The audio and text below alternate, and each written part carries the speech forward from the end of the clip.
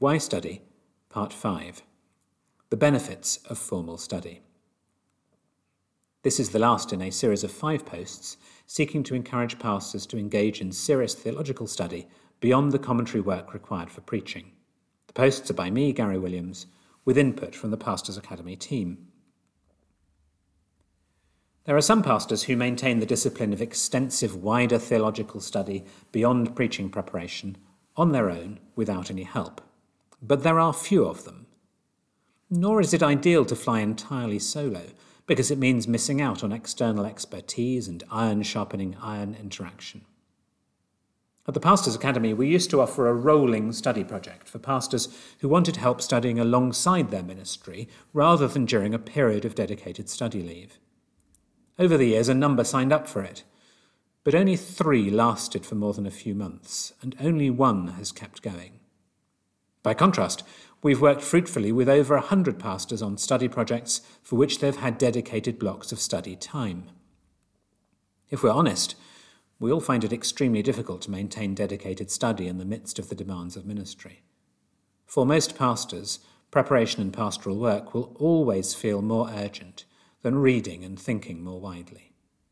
We are poor at playing the long game, and we need all the help we can get.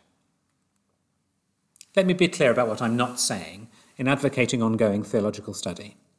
There was a surreal debate online recently about whether a pastor needs to have a PhD. It's bizarre even to ask that question, especially if we're alert to the realities of life for the vast majority of pastors in the world. It sounds as clueless as asking whether pastors need to have an iPad to preach or membership of a golf club to unwind. Things unimaginable for most of our brother pastors in the world, and perhaps even for the majority in the West. Pastors need to keep studying and growing theologically, but that is quite different from saying all pastors must do this particular form of study, especially one which requires high-level ability, prior qualifications, finance, and extensive time. I would say that most pastors ought not to do a PhD, especially a European one that focuses on a single narrow off-piste topic. A pastor is by definition a generalist, so the best post-seminary degree for a pastor who does have the opportunity and means to do one is going to be broad, like a taught master's degree. Far more important than the precise form of study is maintaining study itself. Theological growth is the aim, not more letters after your name. So what is the point of engaging in further formal study for those who can?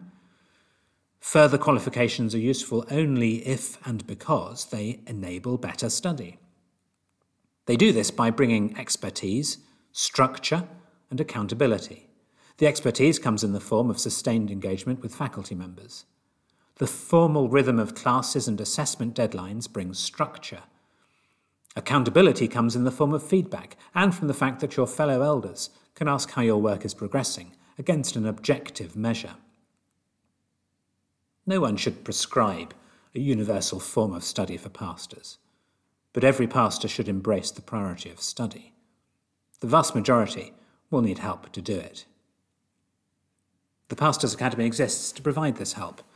We offer a range of options for pastors in different situations and with different qualifications and opportunities, from study hours all the way through to our taught THM degree with Puritan Reformed Theological Seminary. Do get in touch to discuss how we might help you.